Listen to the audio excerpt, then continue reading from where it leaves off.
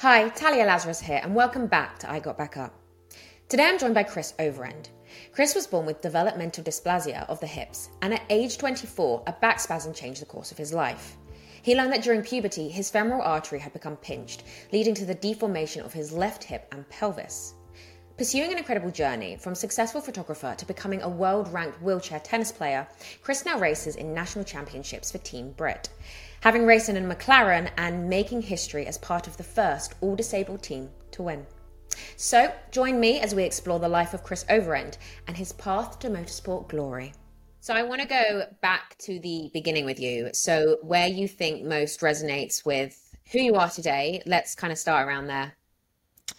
So who I am today, I suppose I'm Chris. I race for Team Brit. I teach photography at a university now. Um, my early career was as a professional photographer and as an assistant photographer. So I used to uh, travel around Europe, do a lot of stuff in London, and I used to set up studio lighting, location lighting. Used to be a camera operator, and we used to shoot politicians, actors, actresses, musicians, all that sort of stuff. And when I had my diagnosis and then my surgeries, I had to basically give up that career for a couple of years. And I found a new calling, I suppose, working at the university. 'Cause it's a lot less physically demanding and they're a lot more accommodating because it's the same building each day. It's a 9 to 5. It's fairly doable. And I'm coming up to my 14th year at the university, and I think it was 16 years now since I had my diagnosis and then the surgeries that I had that didn't work that we'll talk about in a bit, I suppose. And I, yeah, Yeah, no, of course. Photography is it's a great thing, and I'm sure you can still do it, in some capacity, in some ways, no? well, when I was wheelchair bound, so that was 16 years ago. I actually shot an advertising campaign for a watch designer, which was a really unique challenge because I didn't have a particularly good wheelchair. I had an NHS wheelchair, and it was extremely heavy. I've got a nice titanium wheelchair that I've got at the moment, and like I had to travel all over London to go and meet these different people. And obviously, I figured out a way to get my wheelchair out the boot of the car. So first, getting to the boot of the car was the challenge in itself, and then how would I get from wherever I was going to do the photography, and then how would I actually take the photographs while being stuck in a wheelchair, basically. And it was actually a really interesting challenge, and I managed to get really, really good shots. In fact, we won an award for one of the portraits that I did, that then was syndicated with a magazine and went around Europe, which is really cool. Um, and my inspiration for that was a photographer called Richard Avedon, who right up until before he died, he actually shot an advertising campaign from a hospital bed. So I thought, well, if he can do a whole shoot from a hospital bed, I could definitely do it from a wheelchair. Um, and I suppose doing that was like a reminder that my brain is more important than my body to live. Um, and I also did a car shoot. So when I was pretty much immobilized, I had some really good friends that were trying to get me through some tough times, and I had a shot at being a staff photographer for Evo magazine, which is a great magazine. I've been reading that for like 20 plus years. And basically lifted me up, put me physically in the back of a Range Rover, and then cable tied me into the Range Rover, and then cable tied my tripod in front of me with my Hasselblad on front. And then we went round some country lanes down in Dorset, photographing a Porsche out the back of a car. And I got some really great shots from that as well. And again, it was just like a further reminder of actually it doesn't matter what my body can and can't do. It's about what my mind can do. That was a really important couple of things I think that helped me get through a lot of my difficulties. I think that's a really incredible lesson to learn for anybody is the balance or of what your mind and your body can and can't do, and how powerful our minds really are. Our body kind of may show us one thing, tell us one thing, but our minds, they're like a whole different wavelength, I believe. They can be very different, and our minds can do a lot more than we realize. Yeah, Um, 100%, 100%. I was sorry, going off at a tangent just to make me think about the importance of the mind, but I was on a drug called buprenorphine, which is like a synthetic morphine. So I had a patch that I used to wear on my arm, and I was on that for about 6 or 7 years, and I became quite addicted to it. And it was great because I couldn't feel anything, but at the same time, it was bad because essentially became an addict. So I started to get withdrawal symptoms, just like someone, like a heroin addict or something. And when I had my last surgery, which was, I don't know, probably 6 years ago, maybe longer ago than that, um, the post anesthetic care unit nurse, a woman called Wendy, said to me, how long have you been on these for? Have you heard of the pain clinic? And I was like, hey, what's the pain clinic? And she said, when you go back home, next to your GP, ask them about the pain clinic. So I did, and I got enrolled on it, and it was like Alcoholics Anonymous for people with chronic pain. And you go into a room, with about 6 or 7 other people, and you're in there with a psychologist, a GP, a nurse, a physiotherapist, and you basically go, "Hi, I'm Chris, and I suffer with chronic pain." You know what I mean? Um, uh, and we practiced mindfulness, so we practiced how to acknowledge the pain in your body, and then how to be able to process it. Because it was really interesting, because we learned about how the body processes pain, and when you're in chronic pain, what ends up happening is your body gets a signal that there is something wrong. So it heightens the awareness of your body to pain. So it makes your receptors that much more painful. And then you feel pain again. And then that pain is amplified. And then you end up you're stuck in this loop of feeling a lot of pain, basically. So what we were taught was how to kind of, you know, shake hands with it a little bit and acknowledge it. And it's when you were talking about the mind, that's what came to my mind initially, was that's how I've been able to come off of all of those drugs. And I've mentally, I'm in a much better state now, because the more, the buprenorphine was just doing horrible things to my mind, to be honest with you. Because I was, cocodamol, that's also another not so good drug for your mind as well.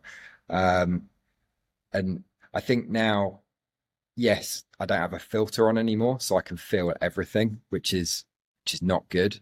But at the same time, being able to feel everything, I've got a much better idea of how to um, how to control my symptoms a bit more, I suppose. So uh, I was chatting to someone a couple of weeks ago about this. Like, for me, I can use my legs, but it's like getting on a bicycle machine.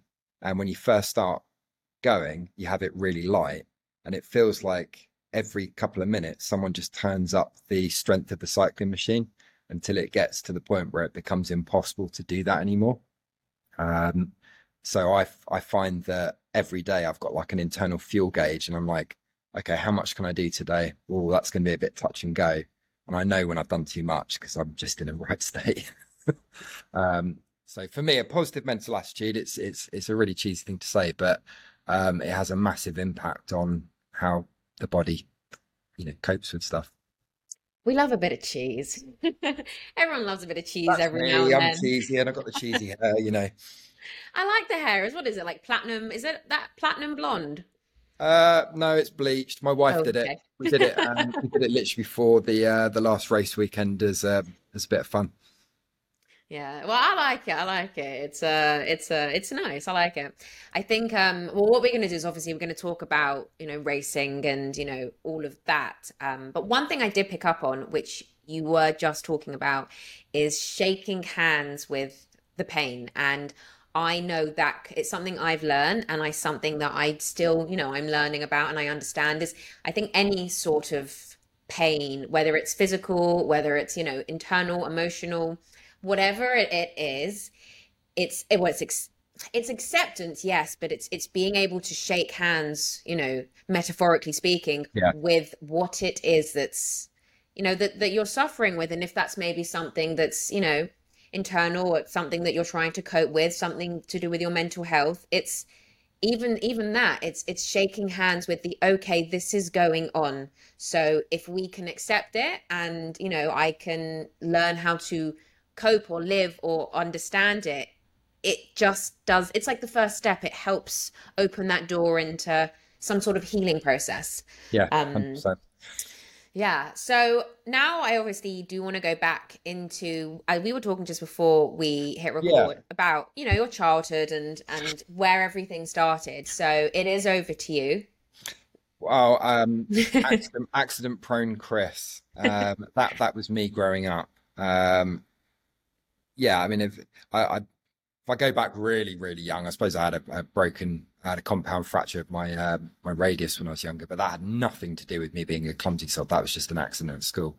Um, so I was saying to you, when I was about 12 years old, that's when my clumsiness started happening. And I was playing at school basically, and I tripped over and I fell backwards onto both my wrists, and I shattered my left wrist and I broke my right wrist. Um, which freak accident, it happens. But a year to the day later, I slipped over and I fell and I broke my left wrist again. And literally a year to the day later, so the school secretary had to phone my mum up, and my mum was like, "What? What do you mean?" um, and then another year later, I was playing tennis and I rolled my ankle over and I fell onto my elbow and I broke my elbow. Which, let me tell you, breaking your elbow is unbelievably painful. I can't tell you how painful that was, actually. Um, and then a couple of years after that, I ruptured my left ankle ligaments, all of them, which I was in a cast for a number of, I think I was in a cast for about 5 months, which is really funny because my mum can't remember it. She swears that it never happened. And I'm like, how can you not remember that? And I think it's because mum just, was visiting me in hospital and taking me for different plaster casts to be cut off all the time. It just kind of all blurred into one. And to be fair, my mum's cracking on a bit now, so she probably just can't remember. Um, and I mean, I suppose if we go right back to the beginning, I was born with developmental dysplasia of the hips. So when I was a baby, they discovered that my feet were pointing like that, basically. So it's a fairly common thing in babies. I think it's something like 1 in 30,000 babies that are born have it. And they essentially cut the tendons on the inside of your hips, and then they put the legs back in the right position. And then I was in a cast for about a year or something when I was a baby. I've got some horrendous photographs of me crawling around, pretty much immobilized apart from my hands. I think maybe that's why I've got quite good shoulders, because I did a lot of that when I was younger. It was only when I was in my early 20s, and this I was saying to you earlier. I used to love to ski, Talia. That was my favorite thing that I've ever done. It's the thing I miss the most is going onto the slopes. And I'd gone out with my godparents to Avoriaz in France, and we were staying in this great chalet, and there was a masseuse there, and I'd never had a massage before, and I'd always had a bad back, and I kind of said, I was like, do you know what? I'm just going to do it. I don't care if it's €100. It's going to be worth it. And it was amazing, absolutely amazing. But the following day, we skied from Avoriaz into Switzerland. So I don't know if you know Avoriaz and Morzine, but there's three mountains that you can go up, and at the bottom of the last one, you end up in a different country altogether.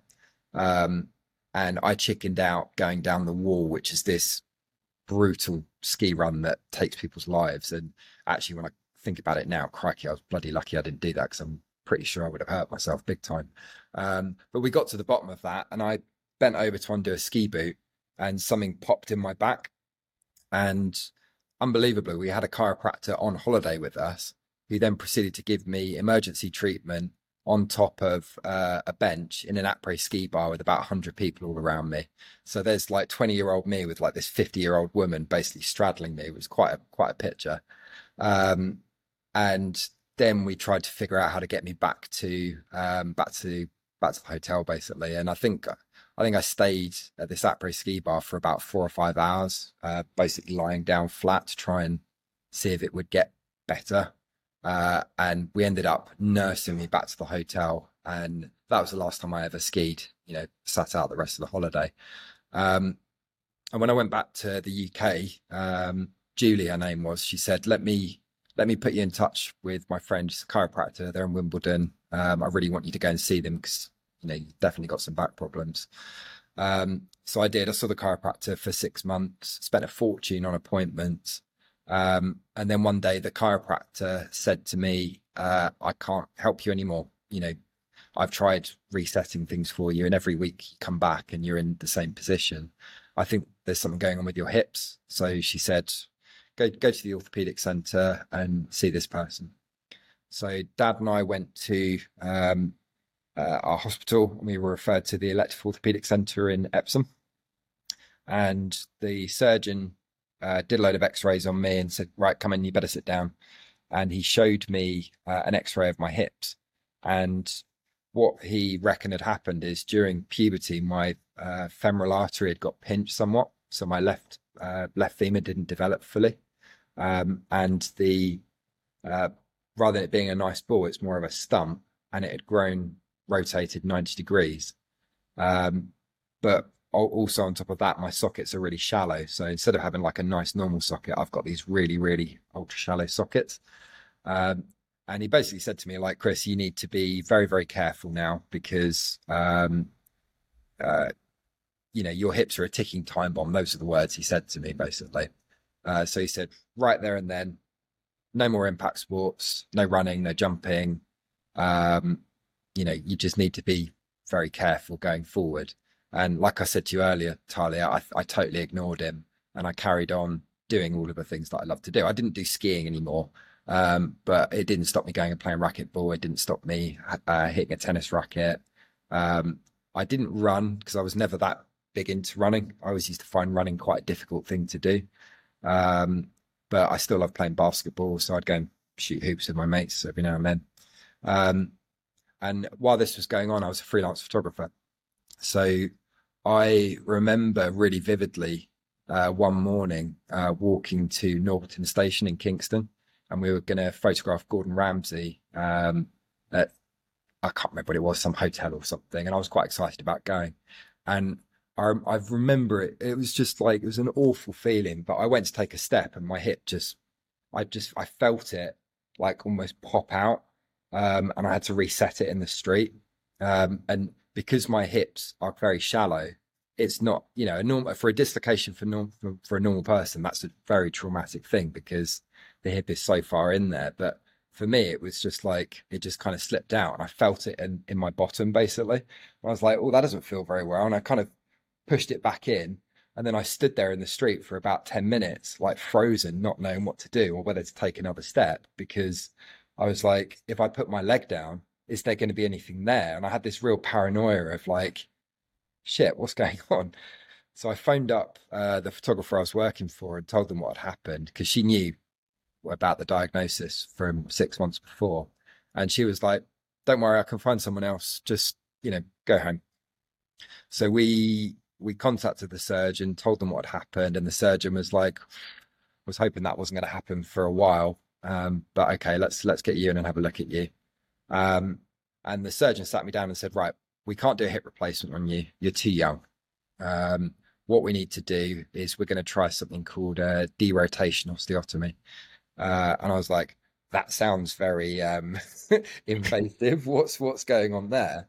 And he said, what we're going to do is we're going to break your femur. We're going to sever it completely. And we're going to rotate what hip you have got back into the socket and see if we can buy you some time, basically. And I think the last job I did as a freelance photographer was 2017, and I think it was January time, and we went to 10 Downing Street. I couldn't tell anyone about this, so for 3 months I knew about this shoot. I had to be vetted by MI6. Couldn't tell my friends, couldn't tell my mum and dad where I was going. And we went and photographed Gordon Brown in his office at number 10, which was a really cool experience. And, I've got a nice picture of me standing next to, have I got a nice picture? I don't think I have got a picture of me standing next to the big door, but let me tell you, that door is huge. You can't look up what that door is. Um, and then literally a week later, I was sat in a hospital bed with a big fat arrow drawn on my left leg. And then my life changed forever, to be honest with you, after that, because they did the surgery. It was it was a really brutal surgery, to be honest with you. I've got massive scars all up my left side of my body, from like my pelvis all the way down to my left knee. Um, and the surgeon was like, it went well. And they got me up on my feet. And I remember that first time of being on a Zimmer frame and going to put my left leg down for the first time and just feeling that bolt of pain just go right up all the way through, to my head, and realizing how serious this was. Um, so yeah, I mean, you've been through the surgery process, so you know what it's like when you're in a hospital, and then you eventually go home, and then you've got to do the exercises. And I think things were going okay for the first 3 or 4 weeks until I had an accident at home. And I didn't tell you about this earlier, but I went out into the garden because I wanted to get some fresh air, because I'd literally been in my room for about a month because some friends had come to visit me. And when we came back in, I wanted to take my shoes off because I was going to get back into bed. Now, I don't know why we did this, but I didn't sit down to take my shoes off. I decided to stand on my crutches while my friends tried to take my shoes off. And what happened was we took my left shoe off first. And then when we went to take my right shoe off, the shoe, as it came off, it just caught my foot. And because it caught my foot, I suddenly had to put all the weight in my left leg. And of course, I couldn't weight bear on it at all. And my left leg just did that. And I twisted my thigh around my knee. And of course, I had a big titanium rod in and all sorts. And I really hurt my knee. And I didn't realize how badly I'd hurt my knee until I think it was 6 months later. I still couldn't weight bear on my left leg at all. My left leg was as skinny as my, as this part of my arm, I suppose. And the surgeons were like, "What's going on?" And they then discovered that I'd completely torn my ACL in that little fall.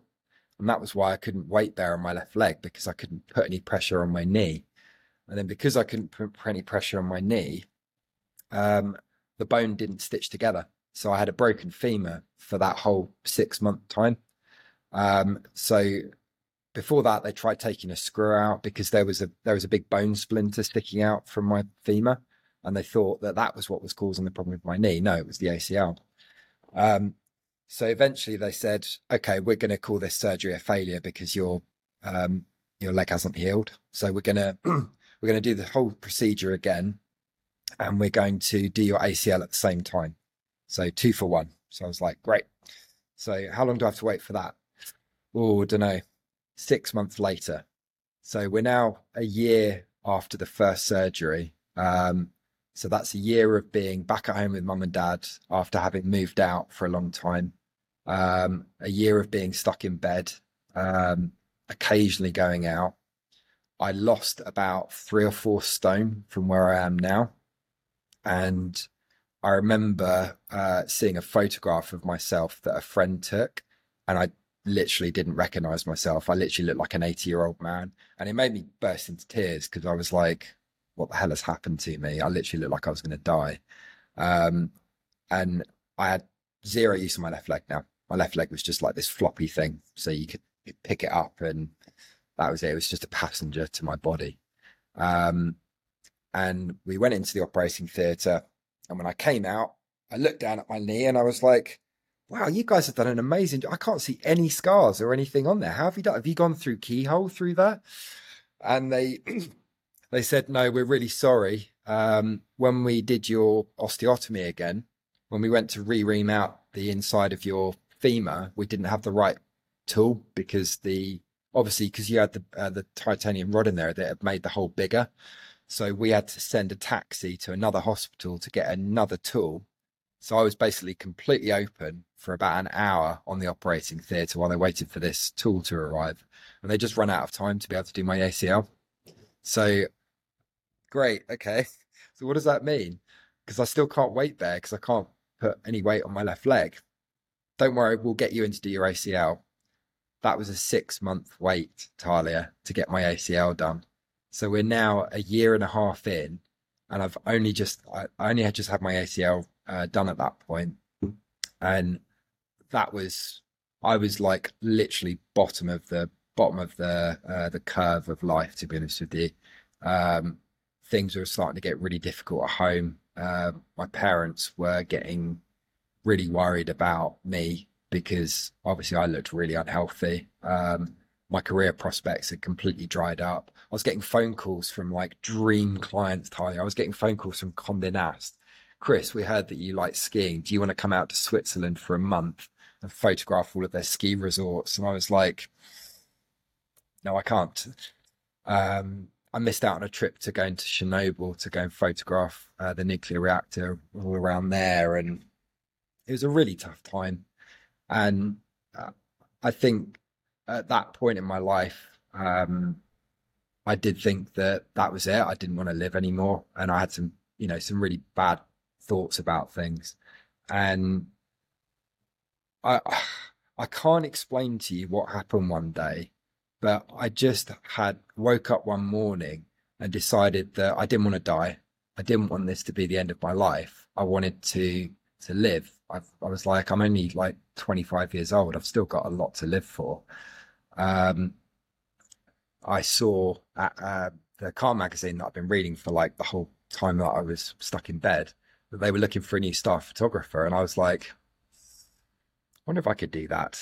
I mean, I can't really walk, but I can still take a photograph. I know what I'm doing.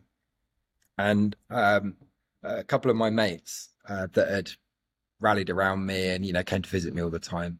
His dad had just bought a 997 turbo, and when they were brand new, and going back to like, sorry, did I say 2017? I meant 2007.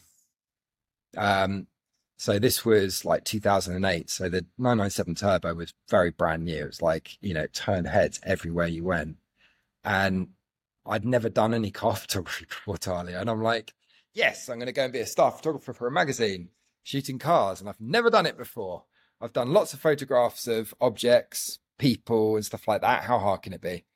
Um, and this is all on film, don't forget. So we weren't didn't have digital back then. It was just all on film.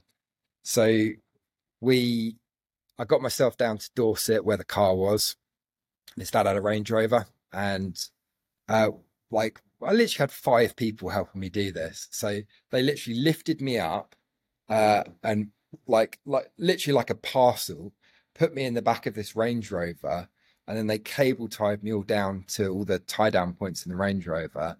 Then put my big tripod in, and put the camera in, and then we went off to find some nice country lanes, and we did some really cool photographs of this 997 Turbo. And I then did a few other still life stuff and sent it all off thinking, oh, there's no way I'm going to get an interview. And I got a bloody interview. And I was like, oh my God, how the hell am I going to do this? Like, I can't go in there on two crutches. Um, they're never going to give me a job. And I remember driving up there being really excited. I had a Jag at this point, by the way, Talia. I bought a V8 automatic Jag because I couldn't drive a manual anymore, but I figured out that I still use my right leg, so I can just do throttle and brake with that. Um, I spent ages polishing it. Like I'm going to go out there and make a really good impression. Um, and I didn't get the job. I chucked a load of painkillers down my throat, and I think it was the very first time that I tried walking with one crutch, because I didn't want to go there in two crutches. I was like, it's not a good look. Which in hindsight, who cares? I should have just done it, but I went in there and just tried to, you know, massively downplay how serious what I was going through was. And I had a really nice chat with the editor, and he liked my photography, and he asked me a few questions about some of the stuff I'd shot, and I think I just made a bit of a fool of myself, but it is what it is. But I think going through that process of getting that job interview, and then I said to you earlier as well, I also shot an advertising campaign for a watch designer, and this was when I was wheelchair bound. I think doing those two things like made me realize that this isn't the end. I've got a mind. I've got skills that I can use. I don't need my lower half of my body to be able to survive. I can carry on doing things. And that was kind of a nice feeling because I'd always felt like an underdog growing up, that I was never good enough to do stuff. Um, and then a friend of a friend basically said, the university I work at is looking for someone to look after the photography studios and teach people how to use cameras and lighting safely. And I was like, Christ, education. I can't be a teacher. Like, who would come and listen to me teach stuff? Um, but I was kind of like, no, let's give it a shot. And I threw everything into this. Like, I spent ages like mentally preparing myself for the interview, and um, I had every base covered for the job interview basically, and I got it. Um, a funny thing happened, Talia, when I was in Southampton. I noticed that my neighbour had an Aston Martin, and he had a copy of Evo magazine, and we lived in this fantastic beach house at the time. And we just got chatting to him one day, and then we went for a beer, and then we met up again for another beer.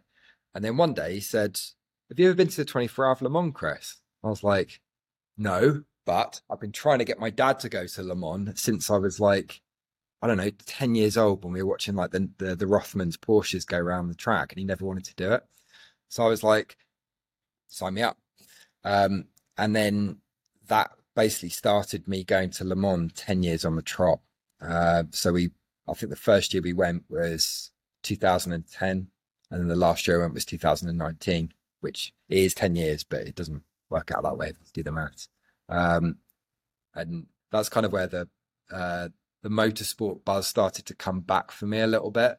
Like I'll never forget being near the circuit and hearing the cars going around the track for the first time. Because back in 2010, Talia, there were V10s, there were V12s, there were V8s, there were V6s, there were turbocharged, naturally aspirated, supercharged cars. And it was like this orchestra of noise going round, and it gave me such a buzz.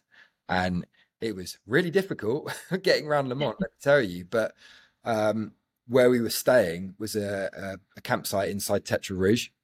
And inside Tetra Rouge, I think it was, I don't know, I think I'd say it was probably about 60 meters from where my tent was to where the trackside was.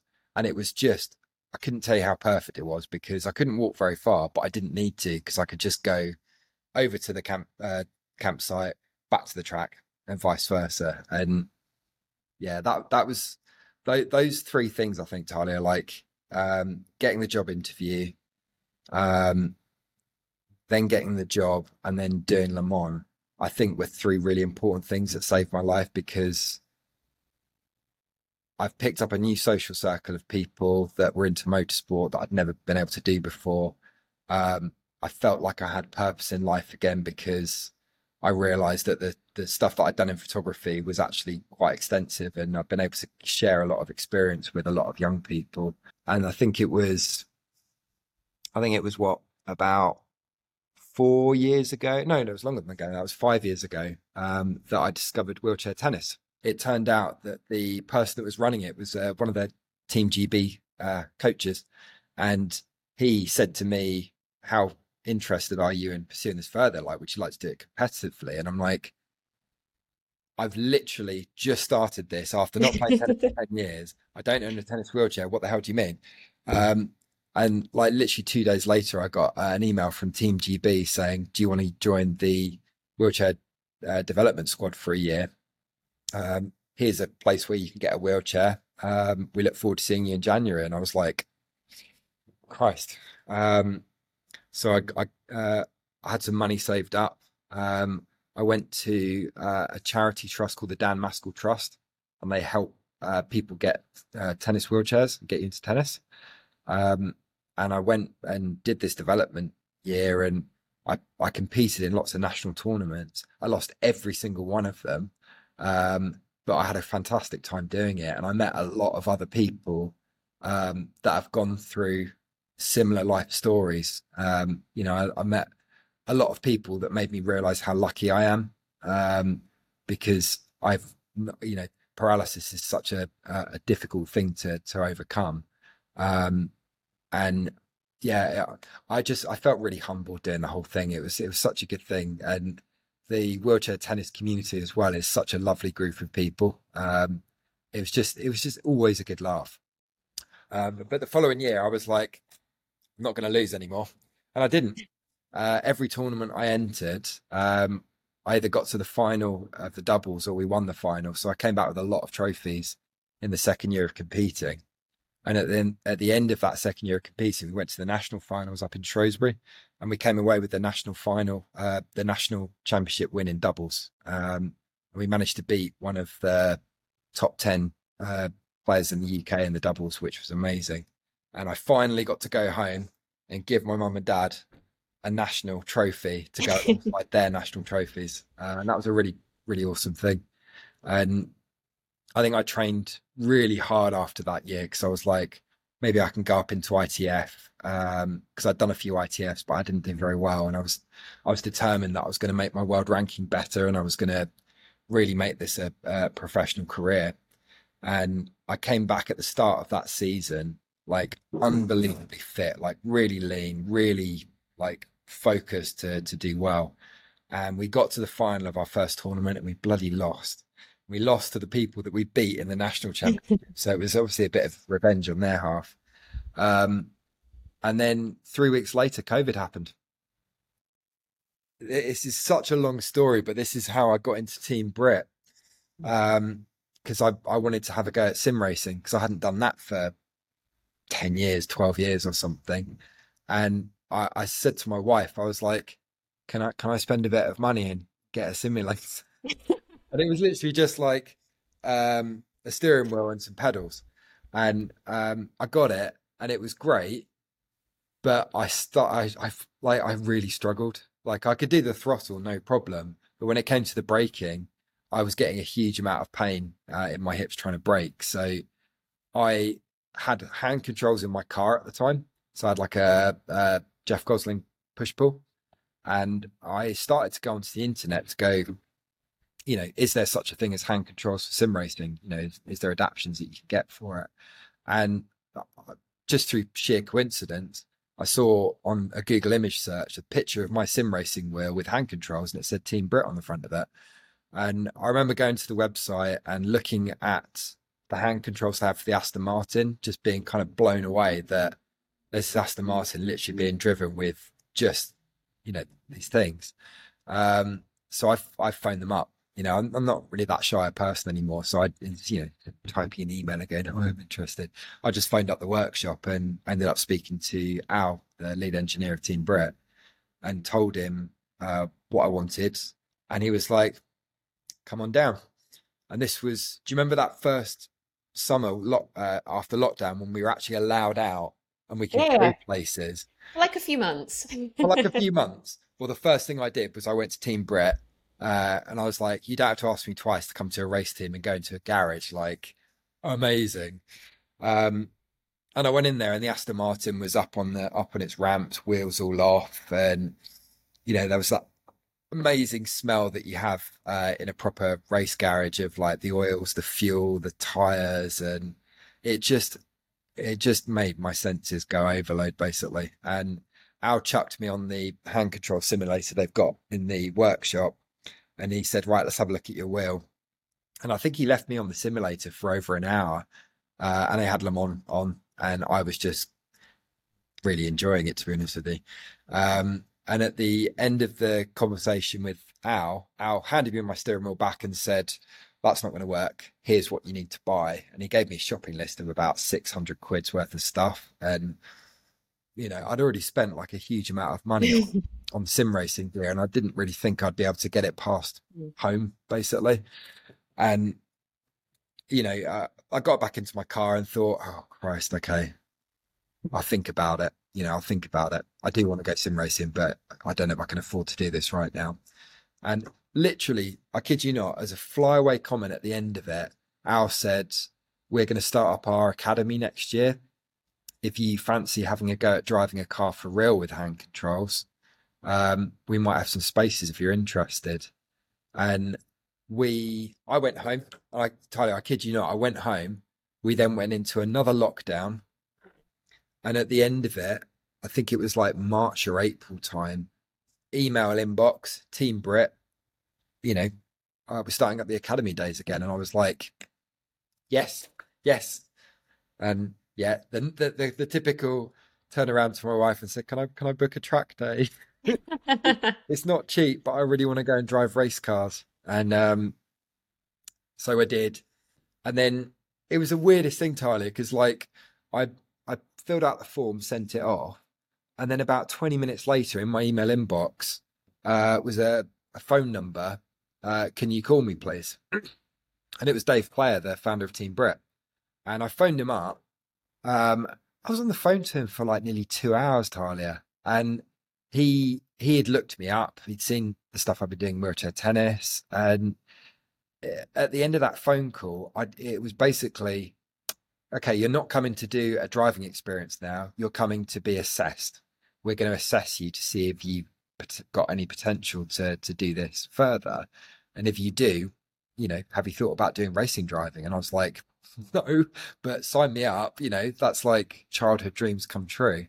Um, and then, yeah, it was unreal. Like 2 months later, I'm sat in a Volkswagen Polo at Donington with Jamie Falvey, and he's throwing me around the track, and I'm thinking, there's no way I'm going to be able to do this. And then I think we did two or three other. I think no, we did one other day in the Polo, and then the team invited me down to the workshop to drive the 118 around the Top Gear track, and that was like another bucket list thing ticked off there. Driven a race car around the Top Gear track, which is, do you hear that's going to get knocked down, by the way? I didn't hear that, no. I still Oh, love Top Gear. oh, me too, the original one. And then at the end of that, they said, do you want to be a rookie for Team Brett? And then, yeah, October, I was in a race car doing my first race at Donington with Luke, and we came third, got on the podium in our first race, which is amazing. Yeah, it's been such a wild ride. Like, I could literally carry on talking for like another hour about like last year in the 240 and the McLaren this year, but I'm not going to because I've talked for too long. You haven't spoken for too long. Don't be silly. What is so fascinating about your entire story from start to end? Well, where we are now at least. One thing that I kept thinking about every time you spoke about something different was that obviously we don't know what tomorrow brings, whether it's good, whether it's bad, we don't know what tomorrow brings. And I think a lot of people think that they know the next page of their life. They know the next chapter. They just know what's going to happen, but they don't, you don't.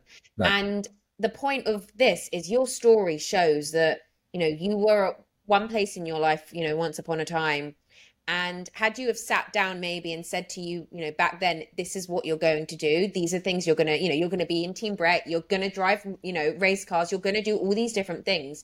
I don't know. You might have said, okay, yeah. Or you might have gone, nah, no. It's very different. But my point is your story shows that you don't know what tomorrow brings. And that can be the most amazing thing, can just show up the next day without you having any idea. One Google search, one little thing leads you on to something else, which can end up being the most amazing journey. And that's all I could think about every time you were saying something different. And I was like, well, when he did this, he then did that, and then he did this, and then he did that. And I think that's what's motivating. You don't know what tomorrow brings, and that's actually very exciting. Yeah, I totally agree with you. I mean, my life outlook changed so much in the last 10 years.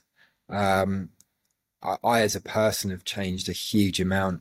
I think before the surgeries and before everything I went through, I'm a lot more open-minded to things now. Like, do you want to do this? Yes. That's pretty much me now.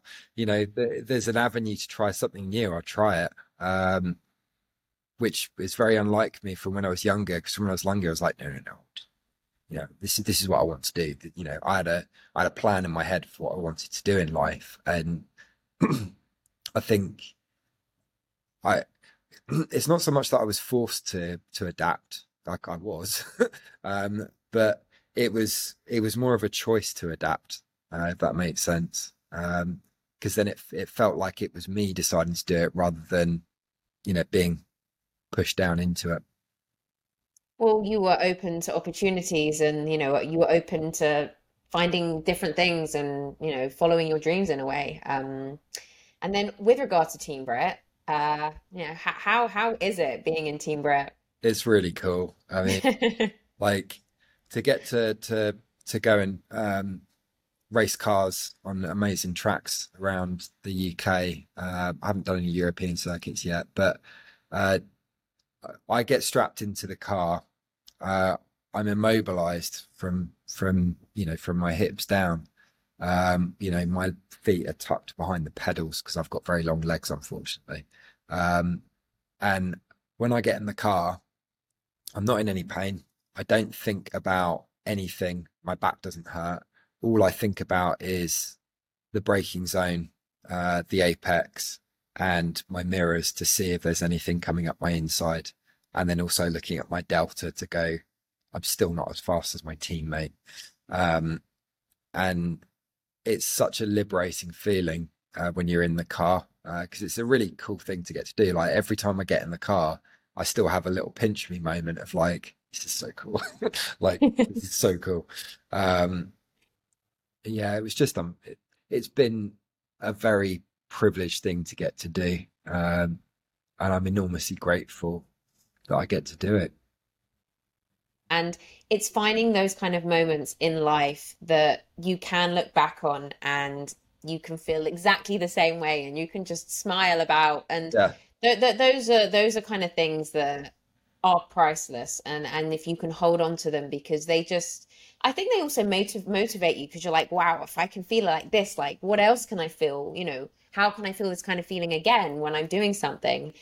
And with all of that in mind, I wanted to ask you then, when we're talking about things like that, what advice would you give to somebody that you said earlier, you were being offered these dream jobs in photography at the time, and you had to say no.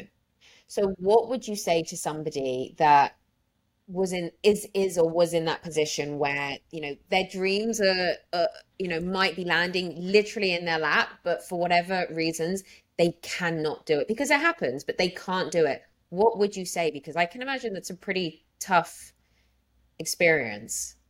yeah, it is a really tough experience. Crikey, what would I say? That's a really tough question, Talia, because I think we're all in different situations. I don't think there can be an answer that you could give that would that would basically answer everyone's question because we're all in a different life situation. Um, I think I was living at home. The motivation for me at the time was I was seeing the impact that I was having on my family and on my parents. Um, and I suppose I looked and we'll get cheesy here, but I looked into myself and thought, well, what are the things that I know I can do um, that don't need the parts of me that I can't use? And is there anything that I can do with that? Basically, I could be really cheesy and say the standard motivational stuff of never give up, that sort of jazz, but I can't really say that to people because it is very easy to feel defeated. But you've just got to look in yourself. You've got to look in yourself and go, what things can I do? What things do I enjoy doing? I think the things that you enjoy doing are the things that you'll naturally do the best job at doing. So for me, I really enjoyed photography, and I never anticipated that I'd be where I am teaching it. And in hindsight, it was a really great decision because of actually what's happened to the photography industry. But that's a different conversation altogether. Um, yeah, I'm not very good at answering that question. I'm really sorry. No, don't be silly. I think it's interesting though, because from what you were saying, and it is, I mean, everyone's story is so different. It really is, and everyone's situations are different, everyone's dreams are different, it's different. But it's kind of a case of you're right, looking into yourself, looking into who you are, when this opportunity shows up and you might not be able to do it, it is looking into yourself and looking into, okay, but what can I do? What am I good at? What? Okay, this is here. I might have to let this one go. But then again, I know I've said this a few times, but it kind of, and I think with your story, it's like, okay, I have to let this go. But then almost when you sometimes let what you think you know, or what you think the plan is, or what you think the dream is go, something else kind of swoops in. And it doesn't necessarily happen overnight. It doesn't take a No. week, a month. It can take a very, very, very long time. I But absolutely, like I think you've got to be open to mm, stuff. Like you can't be kind of like, no, I only want to do this and that. I mm, think, yeah, it's being lucky, but I I don't necessarily believe in like I feel like you make your own luck. You need to have that outlook of there is something out there, and you've just got to be perceptive enough to be able to see the opportunity. Because I think that vision is really important. Because if you can't see it, something will just basically go past you like that, and you won't be looking at it at all, and you'll miss that boat to be able to, do something. yeah, no, I agree. I do. Is there anything else then that you want to talk about today? Oh, um, I love my mum and dad. I love my wife. Um, I miss my nan and grandma. They were lovely. They helped me get through a lot of things. Speak to them a lot on the phone. Um, my wife's been amazing. We've been together for 12 years now. She's uh, everything. Like I wouldn't be able to live without her. And my mum and dad also got me through some really tough times, and so did my best friends as well. I think I wouldn't be here if it wasn't for those group of people. And my in-laws as well, like my wife's parents as well. They've been amazing, really, really super supportive. They're always coming to the races. They're always bigging me up and stuff like that. And I get all embarrassed about it. But yeah, and the doctors and the nurses as well that have got me through so many, and the physiotherapists that I've seen. Um, I was really unlucky with the fall I had that meant the surgery didn't work. And I've had people talk to me before and go, "Isn't it medical negligence about stuff like this?" And I was like, "No, it was just really bad luck." And um, I've had to live with the consequences of a bad decision on basically taking a shoe off standing up. When you think about it, that's what this all boils down to is I should have sat down when I took the shoe off. Maybe I would have healed and maybe I wouldn't have had this, but then I wouldn't have then had this life journey that I've had for the last 12 years. I wouldn't have done the wheelchair tennis. I wouldn't have met my wife. I wouldn't be teaching. So um, it was a different river in the stream of my life that I took. And I'm along for the ride now. And I'm in, it is what it is. Um, I suppose I'm gonna have surgery. This is something I suppose I could tell you. So um, I've been offered potentially life-changing surgery, which would be a total hip replacement on both sides. So they'll make my left leg 2 inches longer, and they're going to completely get rid of the sockets, completely get rid of the balls, and it might level me out because I've developed scoliosis because of the hip imbalance. So I have problems with my neck, problems with my back, problems with my knees. Everything's got a problem with it. Um, and that could happen in the next couple of years. But it's quite an extreme surgery. And earlier when we were talking and you were mentioning about that fear of putting a leg down to walk, I can't tell you how much like I felt you when you said that. So I was like, I know exactly what that feeling is like. And yeah, like the thought of going into hospital and they're going to basically do both hips at the same time over a 6 week period. Um, and they said it's about a 6 month to a year recovery. So should I have that in the next couple of years, that will curtail my racing for a year at least, I'd imagine. Um, and I'll be honest with you, I'm really nervous about the thought of going through all of that again. Because I'm at a point now in my life where I've got control over my symptoms. You know, I can use a wheelchair when it's bad, and when it's not bad, I can use my walking stick. And it's quite nice feeling like I'm in control of my life again. And I'm very anxious about going back into a whole new ball game of of disability again, of not being able to use my legs potentially for a number of months, and what that recovery process might look like. But I think I've had this pain now for so many years, and it's given me so many issues that I'd be a fool not to take that risk, and see if I can get back to being able to use my legs again properly. Um, like, I think it's one of the things that holds me back as a racing driver, but also helps me as an endurance racing driver as I plan for the worst. Because anything less than the worst is just a bonus. So I think it holds me back because it stops me being as fast as I probably could be as a racing driver. But as an endurance racer, I think it really helps me because I try to be consistent. I try to bring the car back in one piece, which I know the engineers and the mechanics are quite happy with me bringing back the car in one piece. Yeah, Um, I'm sure they are. But um, yeah, yeah. But I think in some way, if any way, just I know it's so much easier said than done, but and I know a lot of people do prepare for the worst, but I think trying to hold on to some sort of positivity and hope that, it will all work out. yeah, I totally agree with you. I'm I'm a very positive person. I'm plagued with I think the normal negativity thoughts that we all get in our minds, that they Yeah. creep in from time to time. Yeah. But overall, I've always tried to stay as positive as I can about everything in life, because it's we only get one crack at it, right? Exactly. Well, it's been a pleasure to speak to you. Yeah, I'm looking forward to seeing you down at the track. yeah. You too, Talia. It's been really lovely chatting with you, and really nice chatting with you at Goodwood as well.